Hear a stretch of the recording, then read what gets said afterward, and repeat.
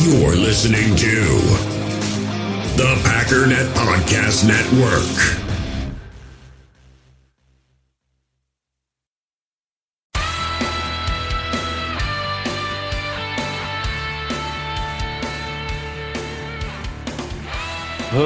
Ladies and gentlemen, welcome once again to the Packernet Podcast. I am your host and resident analyst, as always, Ryan Schlip. Check us out online, packernet.com. Find me on Twitter, pack_daddy. Technical difficulties. Well, let me real quick start off by saying, if you're having a bad day, if you woke up like me, with, once again, getting very little sleep, and you're tired and crabby, blah, blah, blah, just be glad 17 февраля, that you're not hearing this. 10 утра, обстрел Новой Кондрашовки, перепады света, все такое.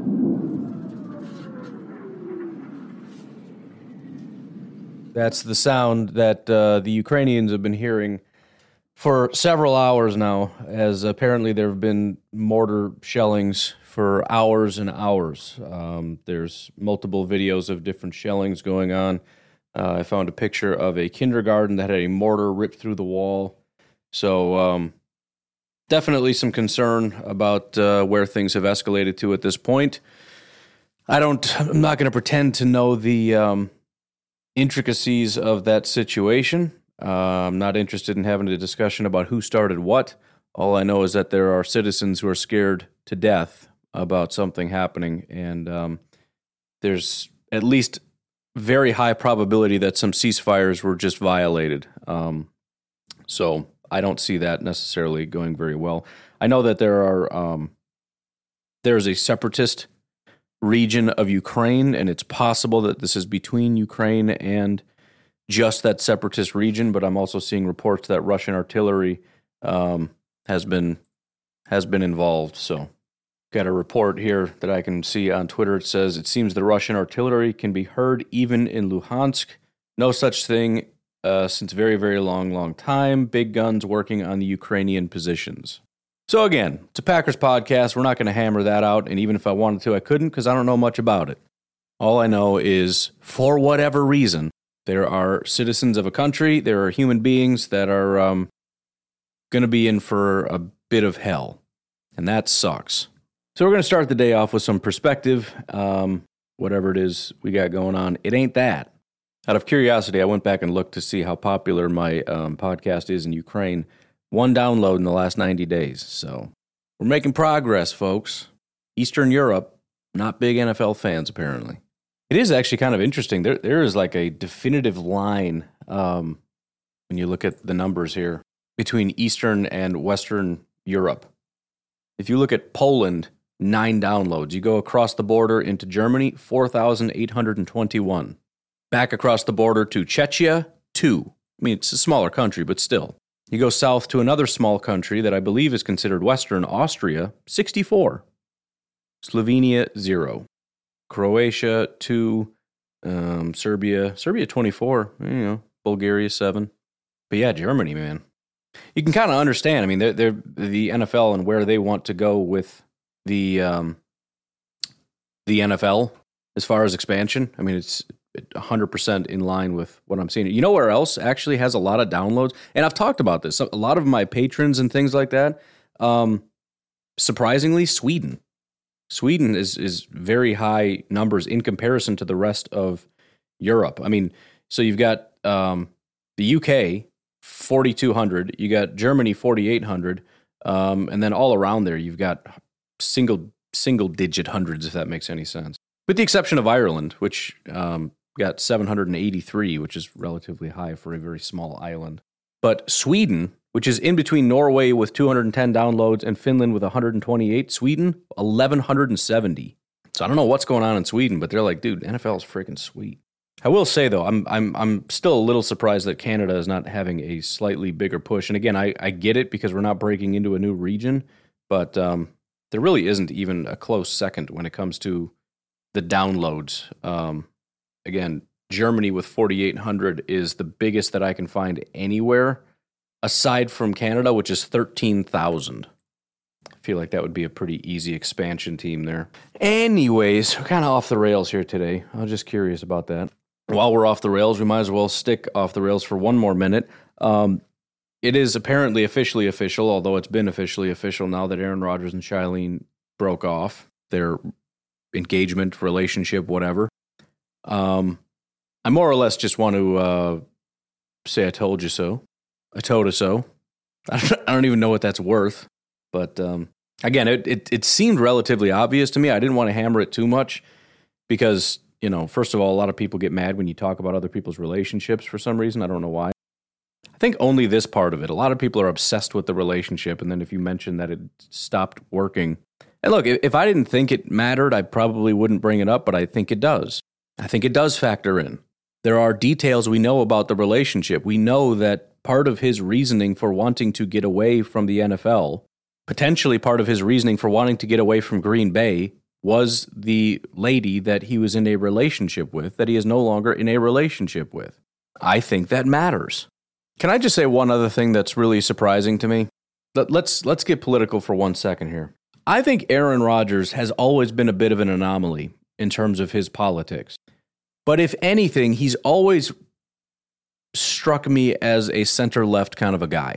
The only time we've ever really seen him in politics is when was in, standing up for people kneeling in the NFL, stuff like that. He's always been kind of centrist on that issue. He's never really been super diehard, but he was in support. And he said people that said you have to kneel or have to stand for the anthem or whatever are stupid. And, what about the cameraman and all that stuff? People in the concession stands, do they care, et cetera, et cetera? It seems odd to me that he gets into a relationship, right? Early in the season, everything seems to be going well. And then there's some friction. And it seems like there's friction between Rodgers and the team, largely because of things that apparently have something to do with Shailene, but I'm not sure, right? Then there's a couple months that go by, and it's mostly speculation, and Rodgers isn't really talking to anybody. And when he does, he seems a little bit jaded toward the team.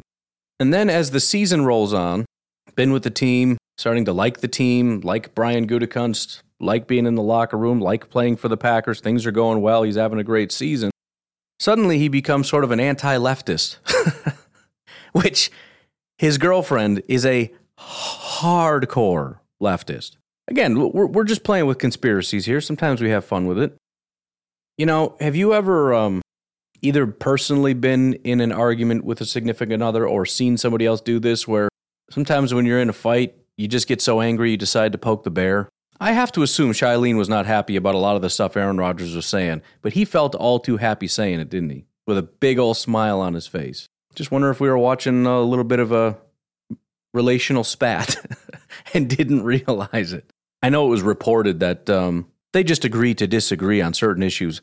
Bull. Come on. Oh, I'm sure they're just so grown up, and that's why their relationship is over.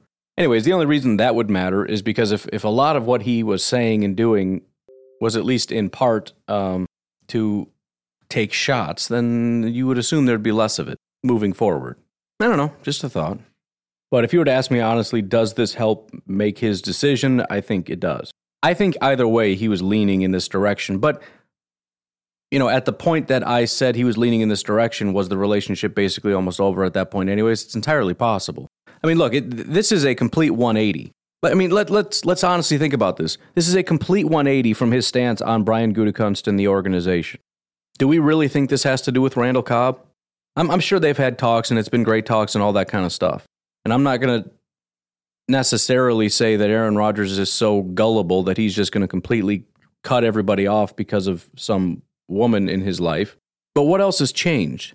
This supposedly giant contract that, was offered in the offseason, unless it's a slightly highest paid quarterback contract. But again, that offer was on the table before. What changed? Just asking. Ukrainian president is headed to the front lines. Dude, what are you doing? Anyways, I want to touch on something that I kind of tabled a long time ago. I talked about it, and then I was like, yeah, but it's the Super Bowl, so we should probably talk about that, et cetera, et cetera.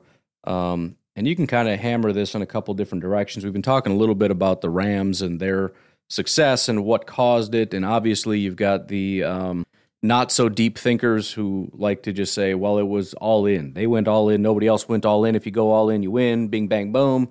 We're not going to do that here. Doesn't really make for an interesting discussion when you just say silly things. But I want to talk about special teams. As not interesting as that is, there is sort of a question of what makes it better, right? Because, everybody's talking about our new hire, and that's just magically going to fix everything. Okay, maybe. And as I said, it probably raises the floor. You're not going to have the sort of mistakes that we had. Very simple things. Having the right number of people on the field kind of raises that level of the floor, but I don't know that just automatically fixes everything. And then I thought, well, what is going to make this team better?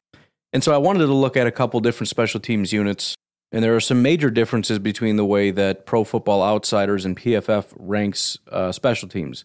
There was some overlap, but for the most part, there are some units. For example, I think Seattle, I don't remember which one's which, but one of them said, I think DVOA had Seattle as a really, really good special teams unit, and PFF had them as like the worst.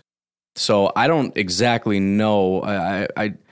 What I think it is they just have different ways of gauging things. So DVOA is going to look at production. Kind of irrelevant, but it's somewhat interesting, so we'll talk about it for 1 second.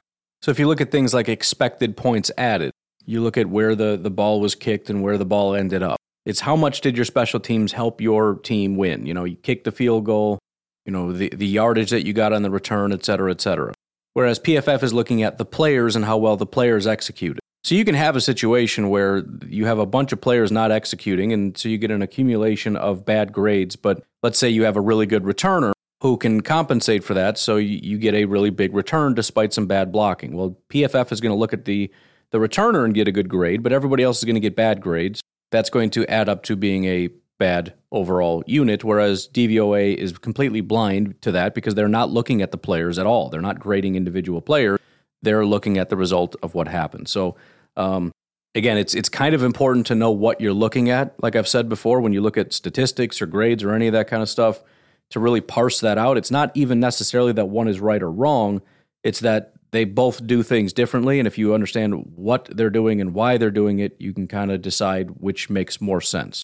So if you want to look at the players and which one has better special teams players, assuming you believe in the PFF grading system, PFF's the way to go. If you want to look at which special teams unit better helped their team, you probably want to lean more on DVOA. But either way, there was one team that both PFF and Pro Football Outsiders, or Football Outsiders, I should say. You got Pro Football Reference, Pro Football Focus, Football Outsiders, I don't know.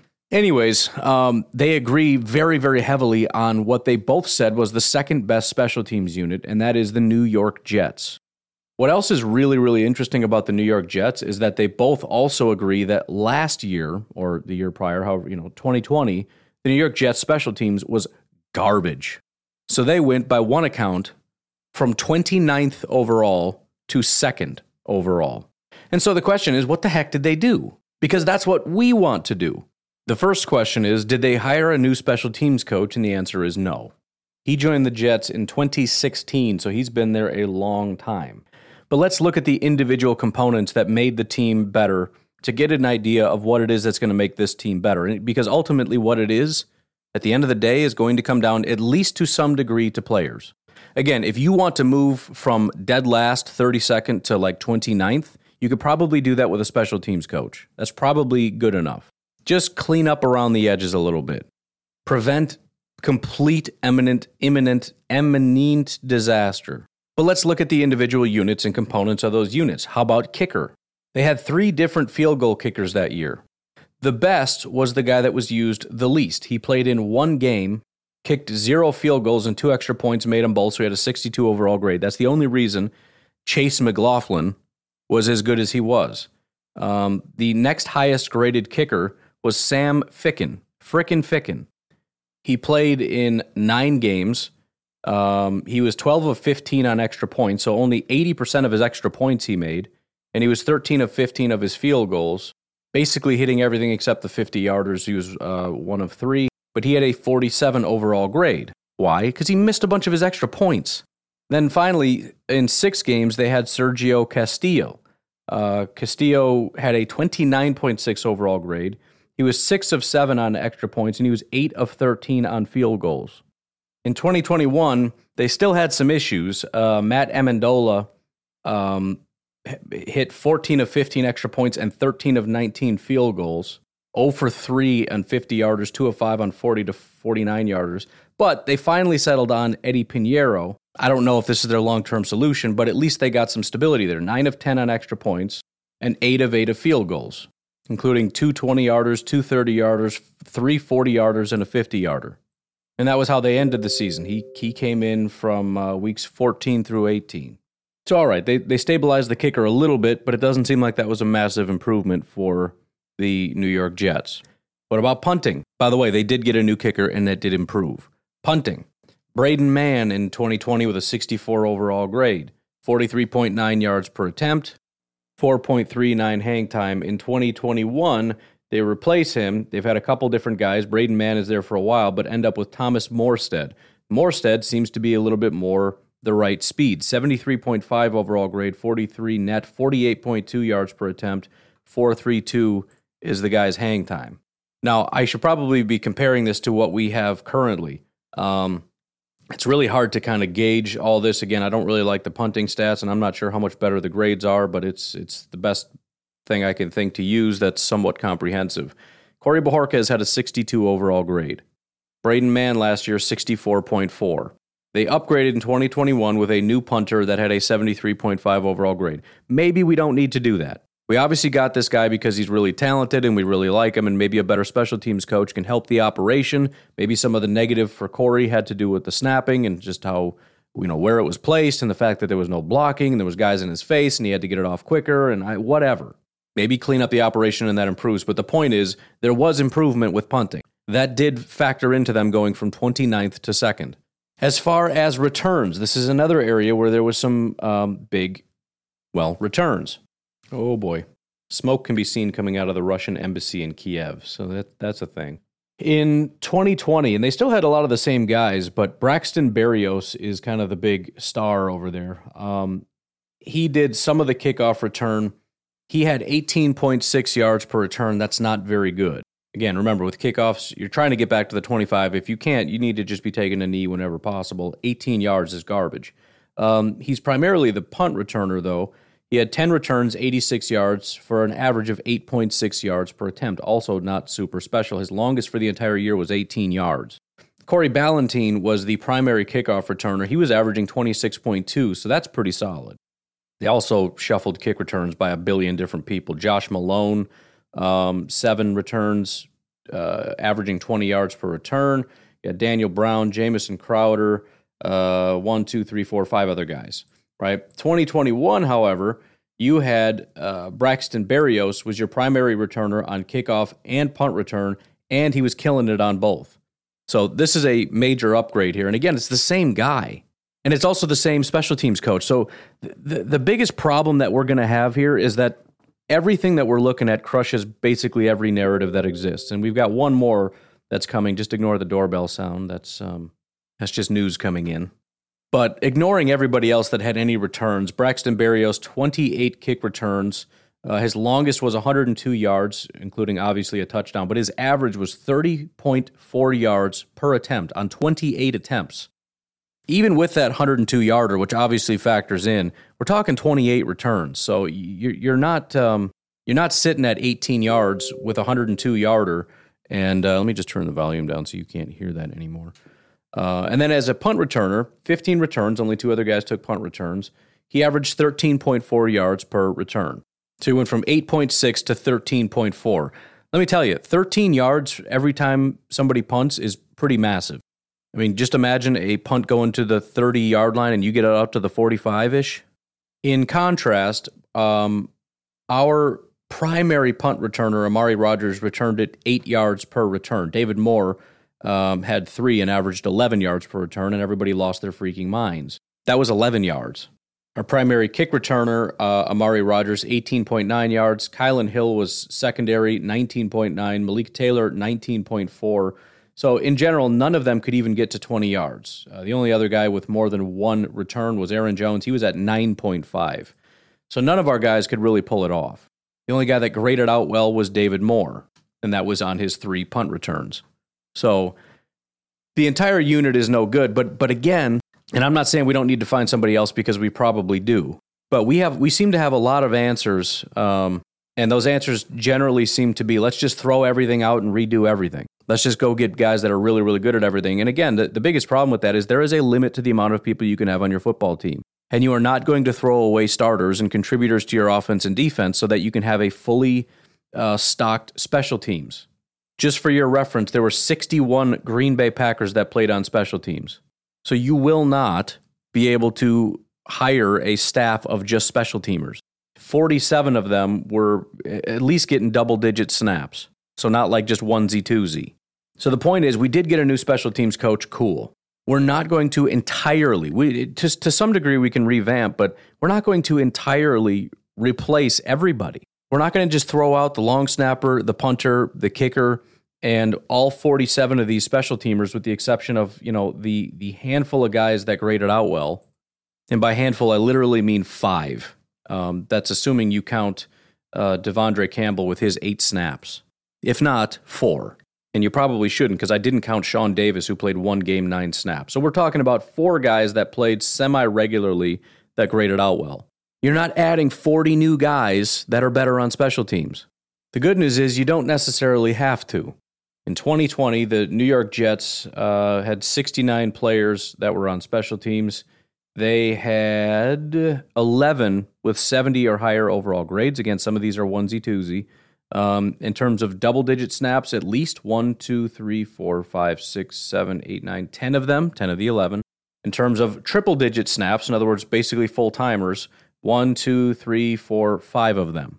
In 2021, guys with 70 or higher overall grades, they went up to 19 in total. All 19 had at least double-digit snaps. That's in comparison to the 10 the previous year, so basically double. How many had triple-digit snaps? 10. So that, again, is double. So they doubled the amount of players that performed at a high level on special teams. Again, that number is catastrophically low for the Packers, where you're talking about 1, 2, 3, 4 with double digits, 3 with triple digits. Those 3, by the way, Oren Burks, TJ Slayton, and Henry Black. Rasul Douglas is the only additional guy with double digits. And again, he's basically a full-timer. He just came to the party late. He was at 90 snaps. If he was there all season, he would have been a full-timer. But here's the other really interesting part about this. And I talked about this before, too. We kind of went over some numbers in terms of starters and looked at, I think it was the Saints, and how they don't really play a lot more starters on special teams than we do. It was a little bit more, but there really wasn't that big of a difference. If you look at the New York Jets and all the guys that are performing at a really high level, there is only, and how you quantify what a starter is kind of debatable, right? How many snaps do you have to play on offense? What if you are injured or however that all works out? How many of their really good players are starters? Of the 19 that I counted with a 70 overall grade, there's only really one that I can think of that would be considered a starter, and that is linebacker Quincy Williams. And he's a terrible linebacker. He's basically like Oren Burks, except, he actually plays. 44 overall grade as a linebacker, played 881 snaps. But the point is, this is your only real starter on special teams that's actually contributing, that is actually any good. So, there's a lot of people that want to talk about how we can fix special teams, and it's going to be, we're going to go out and get a bunch of new guys and go get a bunch of new returners and a new kicker and a new long snapper and a new special teams coach and a new assistant special teams coach, and basically just throw everything out and rebuild and get a new. That isn't going to happen. First of all, it can't happen. Again, just numerically, it's impossible. You have to use from the roster that you have. How many guys are going to get thrown out because they're bad special teams players and replaced with different guys because they're maybe good special teams players? Unless you're talking about a returner, maybe, and even that is something that the Packers have a hard time sticking with. If they have a guy that's a decent enough returner or gunner, but they're not contributing on offense or defense, generally the Packers are wanting to move away from them. So that's not really going to happen. So what we're going to have is, it's not going to necessarily be, let's just play more starters. It's not going to be, we're going to get all new players. It's either going to be, these guys are going to play better. Maybe we'll add 1 or 2 pieces. We'll probably get a new kicker, which may very well be worse before it gets better. Very rarely do I see a team get rid of a kicker and they get a better kicker after that. Usually they flounder in kicking misery for years. Bears, Vikings, et cetera, et cetera. They're going out getting, Pinheiro and a bunch of other, guys that aren't really panning out, but we got to do something. Unfortunately for the idealists and everything else, what we have is what we have, and what we've done is we've added a guy that really didn't do a very good job with the Raiders special teams. This was his worst stint as a special teams guy, was when he was with the Raiders. And so there is no magic pill. There is no reason to believe that this is going to be magically turned around. It does happen. But again, explain the Jets' turnaround. They didn't really add anybody. They got the same returner. He just got better. They got a lot of the same guys. Almost none of them are starters. They just started playing better. For example, Quincy Wilson, the guy that I just mentioned, who was the only real starter that played well in 2020. You know what his PFF grade was on special teams? By the way, he played 10 snaps, but it was a 49 overall grade. He probably didn't play much because he sucked at it. He just got better. And then they were like, this guy's pretty good. Let's play him on special teams more. And that was it. So what's the magic pill? Well, you got to make your field goals. And you got to punt better, and you got to return better, and you got to execute with all the other operations. And if you do that, you can go from 29th to 2nd. If you don't, you can't. Has this been a waste of everyone's time or what? But again, it just goes back to what everybody wants is an answer. I want a definitive answer. Why didn't we win the Super Bowl? Why was our special teams bad? Well, I'm going to come up with some answers. It was because our special teams coordinator was terrible, and if we get a good one, we're fixed. It was because Amari Rodgers is a bad returner. We get a better returner, it's fixed. It's because our long snapper is garbage, and if we get a better one, it's fixed. We just need to throw everybody out and get new guys, and everything's better.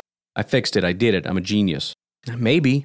Certainly some guys need to be replaced. I think the special teams coordinator was proving to be completely inept. But again, that just raises the floor. It doesn't make us the best special teams unit in football. What does that make us? Well, probably anywhere from 1st to 25th. Doesn't really narrow it down very much. So unfortunately, this little case study has proven that the biggest way to improve something, at least as far as on special teams, is probably true of offense and defense to a large degree, is to start playing better. That's it.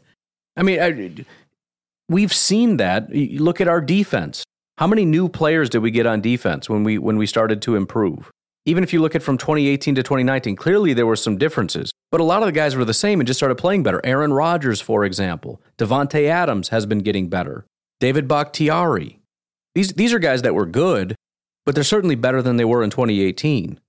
So yes, we did add new players, and that was a pretty key component, and that's kind of a tough, I mean, we're talking about a minor transition, so Gutekunst kind of gutted the roster and rebuilt it. But if you look at the guys that were already here, they also started playing better. And the fact of the matter is, as much as we can credit Brian Gutekunst, and we can credit him a good amount for this, if the team didn't change culturally, let's just say on offense, if Aaron Rodgers didn't improve, the locker room didn't improve, it was the same kind of blasé, again, that go back to 2018, they'd score a touchdown and just walk to the sideline, no celebrating. Just a dead culture. We're not seeing 13-win seasons. So I think that's the biggest thing and where it needs to start with this special teams coordinator is building a different culture. Then you can start evaluating talent. You can start looking at the roster and saying, we probably should have played this guy more. Probably shouldn't have had this guy here. As far as the operation, we shouldn't be lining up these guys like this. We should be doing this. Shouldn't have guys like Dean Lowry blocking over here. That was a stupid decision. We definitely need a new long snapper. Again, let him decide the couple things where it's like, this is unsalvageable. He's got to go. We need somebody else. Talk to Goody and the staff and say, look, we can try it in the draft, and that's cool, and I'll help you with that as well. We can look at some of those guys. But also, we should probably be looking at free agents, because if we don't get a long snapper, we're in trouble. Here's how we can clean up this operation, this. But again, at the end of the day, what it comes down to is the guys that we have need to play better. That's good. That has to be 90% of it. If you can add in a better long snapper and a better returner, awesome. But the other 70 players that are out there, they're not getting replaced. They have to play better. We can't have 4 guys that are capable on special teams. That's not a thing that can happen. It's kind of terrible. Anyways, we're getting some confirmation here. It sounds like all the rumors about the Rams kind of retiring is just out the window at this point. Aaron Donald, during the parade or whatever, was hoisting Lombardi Trophy and made some kind of a comment about how about we run it back one more year. It sounds like they're going to do a Tampa Bay thing. They're going to try to push everything. I mean, and it's the Rams, so they have no issue doing it. They know that this is a short-term proposition. They know that there's a bunch of guys considering retirement. They know that their financial situation and everything else is not great. So continuing to push money out to run it back entirely one more year, I don't think anybody's going to have a problem with that. So Aaron Donald has come out and is like, let's do it again. Just 5 hours ago, so apparently at like midnight, Sean McVay's fiance posted on Instagram a picture of Sean McVay chilling on the couch drinking some red wine with a caption that says, "And no, he is not retiring." So McVay is going to be back. Aaron Donald sounds like he wants to come back. Whitworth did say that he would retire, I think, if they won the Super Bowl, or at least he was strongly considering that. But could he be talked into, come on, man, let's do it one more time. Let's go back to back, one more year. I'm thinking they might be able to talk him into that. Stafford certainly would have no issue doing that again. I'm sure Cooper Kupp is going nowhere.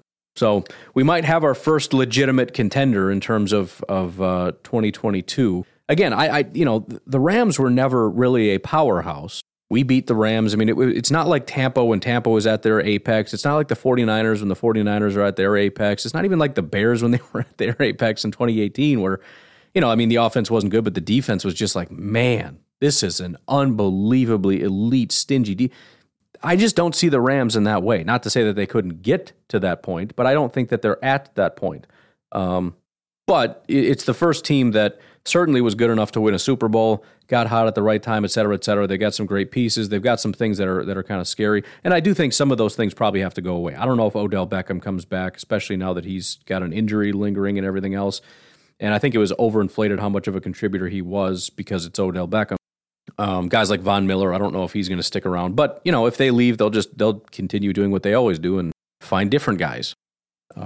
Pro Football Talk just posted an article at 4 o'clock in the morning about Andrew Whitworth, which is kind of interesting. But anyways, it's apparently the dude is 41 years old, and it's still unclear whether he's coming back or not. But he made some kind of a statement about how special this is and everything else.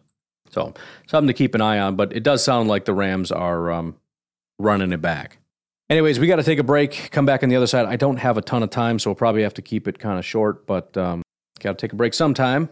Don't forget to head over to my Twitter, check out the pinned tweet. That's where you can find Drew's GoFundMe. Help him to get his seizure service dog. If you're able to help, that would be greatly appreciated. Also, head over to amodernfrontier.com and get you a box of meat.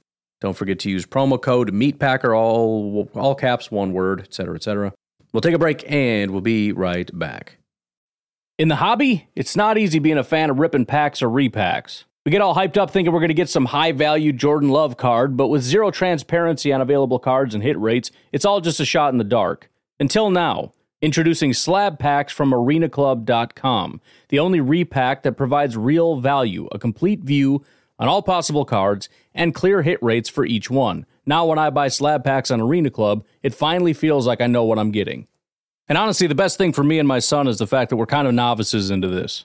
When I walk into a card shop with my son, and a card says it costs $40, kind of just taking his word for it that that's a good value. So I appreciate the transparency on grading, as well as just getting excited about seeing what you could potentially get. Right now, you can get 10% off your first purchase by going to arenaclub.com/packdaddy. Wow, that's crazy offer. 10% off a $400 slab pack. That's $40 right there. Anyways, that's arenaclub.com/packdaddy for 10% off your first purchase. We all have smartphones, and we all know they're pretty amazing, but they also can be amazingly distracting, especially when we're around other people. So US Cellular wants us to reset our relationship with our phones by putting down our phones for $5. That's right, a company that sells phones wants us to put down our phones. And to see what we find, learn more at uscellular.com/built-for-us. It's probably not even worth mentioning, but I had a thought. It's not even necessarily a clarification, but it's an additional thought. It's one of those things where it's like, I wish I'd have thought of that when I was talking about it. I was talking about how Packer fans are going to fight no matter what. There might be one way out of it. I don't think it's going to happen. I'm not even saying I want it to happen because I don't. It would be the absolute worst case scenario. But it's worth adding. I said that the Packer fans, no matter what, if he comes back, you're going to have the we should have traded him contingent that are going to be angry no matter what. And if he gets traded, again, I don't think that'll happen, but if he gets traded, you'll have the you bunch of idiots thought we should have got rid of Rodgers, now look how bad we are crew. And it's never going to end. Years and years and years we're going to be dealing with it. Unless, of course, again, the Packers win the Super Bowl, because that's when trolls just kind of shut up and, again, whatever. But there is one potential way out of this, and that is Rodgers' retirement. If Rodgers does retire, and listen, it doesn't even have to be this year. If he comes back and then retires, well, no, then you're still going to have people mad because, look, he retired and we didn't get anything from him. But if he retires this year, maybe you'll have some people saying we should have traded him last year because we didn't win anyways and we could have got a huge haul of picks in the offseason. But I think for the most part, all of us will kind of say collectively, aw, shucks, we get nothing out of this, but we can clear up the cap a little bit and kind of go in that direction. And then it's just kind of all in on finding a quarterback. You're still going to have some fighting about Jordan Love. And maybe the best case scenario, and again, this isn't really best case for the team. I'm just trying to figure out best case for the fan base not ripping itself to shreds and having to hear complaining and whining and trolling all day long. Either Jordan Love is elite, and then eventually people just get over it and move on. Occasionally some receipts get pulled because, I mean, let's be honest, you guys have been pretty insufferable about Jordan Love. So if he's good, you're going to have some receipts pulled, and that's just the way it's going to be. But again, the positive trolling is never going to be as severe, and it'll just kind of get let go because there won't be any fighting. I think that's a big part of it. Nobody's going to fight back. They're just going to run and hide. But if it doesn't work with Jordan, you're talking about in 2023, a relatively high pick and a team that is motivated to find a quarterback. And so the fan base in general is going to be united on the idea of we need to find the next quarterback of the future and getting excited about it and kind of going through what the Bears went through with Justin Fields, which is we find a guy, we get him hyped up, we talk about how great he is, and we defend him to the death. You're going to have Bears fans, Vikings fans, everybody else talking about this guy is terrible, he's a joke, and we get to defend the guy collectively. And of course, there's going to be some detractors and saying that's not the right guy or whatever, but it doesn't matter. Overall, Packer fans are going to be rooting for this person to be the quarterback. That's the only real path I can see, and it's a completely it is the worst possible path, which is why I wish people could just acknowledge that there are no good solutions, but of the good solutions, they include trading Rodgers or Rodgers coming back. Those are the only good solutions. It may not even be the best, but it is one of two good solutions. We either get the MVP quarterback coming back. In other words, let's try to be glass half full instead of glass half empty, because in both cases, it's a half full cup. We're either going to load up on a bunch of picks and free up some money, or we're going to get a two-time MVP coming back to run it back. Talk about first world NFL problems. Oh, woe is us. What a horrible situation we're in, as Jaguars fans look on in disgust at us.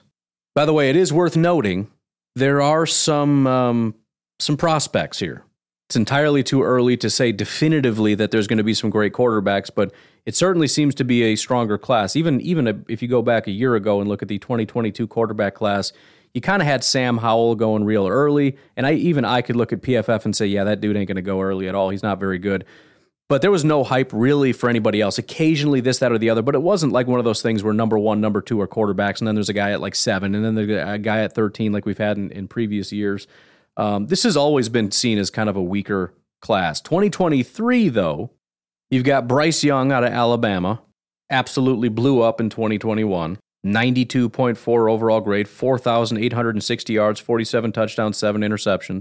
He is right now considered the consensus number 2 overall pick in 2023. You've got the Ohio State quarterback C.J. Stroud with a 92.5 overall grade, 4,400 yards, 44 touchdowns, and 6 interceptions, considered the consensus number 3 overall pick. You got a couple other guys that have some potential. For example, Spencer Rattler, who was considered a high-end prospect for this draft before he decided to transfer. 3 very good years at Oklahoma. He's going to go over to South Carolina and try his hand over there. But you've also got a couple other guys that could potentially kind of, go up and down the boards, et cetera. But point is, there's at least some guys that we can get excited about. I know we're way ahead of ourselves and all that, but I'm just painting the only real picture in which I can see Packer fans just getting really excited about the future of Green Bay, because right now it's just a lot of complaining, and I don't really see that getting better. And I think if Aaron Rodgers stays, that element, not saying that it's the worst decision, because how Packer fans feel is kind of irrelevant to what the right decision is for the Green Bay Packers, but I feel like Aaron Rodgers coming back is probably the worst for the fan base, because you're going to have the fighting no matter what. Probably won't have a Super Bowl. Maybe. I mean, we have better odds than most teams, that's true, but it's still less than 50%, right? And we get to continue to fight about Jordan Love. If he stays on the team, then there's going to be continued angst and anger about Jordan Love, and every time he throws a pass, it's going to be scrutinized and ridiculed and mocked. And if he ever ends up getting traded, then it's just going to be a complete and utter barrage of just insufferableness. And then at the end of the day, Rodgers is still going to leave, and it's probably going to leave on his own terms in terms of retirement, meaning we're going to get nothing for him. And if we do end up trading him at some point, which seems unlikely, assuming, again, he decides to come back, this is the only place he's going to want to play. It's not going to be for very much, because in 3 years or however long when we don't want him, but he wants to stay, keep playing, he's not going to be an MVP anymore. We're not going to be able to get much for him. And so the fighting will ensue. Anyways, I think real quick before we leave, I've been forgetting to do this, and that's a big my bad. I didn't abandon it. I just forgot about it. Mock draft of the day. This one is largely unrealistic, but we may as well talk about it because, again, I want to talk about different prospects, and it's still relatively early. People can slide. You never know what happens. But this is via Sports Illustrated, more specifically All Panthers. Shulier Callahan. At 28, Shulier has the Green Bay Packers selecting edge rusher George Karlaftis out of Purdue. Karlaftis isn't much of a pass rusher, but that is something that can be developed. As good as he is at stopping the run, he could be used as a 3-tech in Green Bay's defensive scheme. So again, things can change. Just to be clear, George Karlaftis, according to the consensus big board right now, is sitting at 9th overall. So that would be a pretty drastic fall for Mr. George Karlaftis. He has technically been falling. As of January 28th, he was ranked 6th. He went down to 7th and now is settling at 9th. So he is trending downward. That is true. He's gone lower in several mocks. So, 9th to the Broncos, 7th to the Giants, 8th to the Falcons, 9th to the Broncos. But he's also been seen, obviously, 28th to the Packers, 21st to the Patriots via Chris Trapasso of CBS, as well as 24th to the Dallas Cowboys via NFL mocks, couple other things, 27th and 21st, et cetera, et cetera. So it's not entirely impossible, and it probably won't pop up very often, so we might as well talk about it while we can. First of all, as far as him not being a good pass rusher, I have no idea what this person is talking about. Has a 90.6 overall pass rush grade, 54 pressures on 335 attempts is a really high percentage. We're talking about 54, 16%. Now, he only has 5 sacks, so I have to assume that Mr. or Mrs. Shulier, whatever, I don't know if that's I have no idea what that name is. Schuyler. I don't know. That doesn't help. Figuring out that I was saying it wrong doesn't help at all. But anyways, if you look at it, it's very obvious where they're coming from. It's also possible that they just looked at a couple clips of this guy who is 6'4", 275, and said, okay, this is just a big lock down the edge type of a player. The fact that he's 6'4", 275, and it's correct that he is a good run defender, but also has 54 pressures on 335 attempts.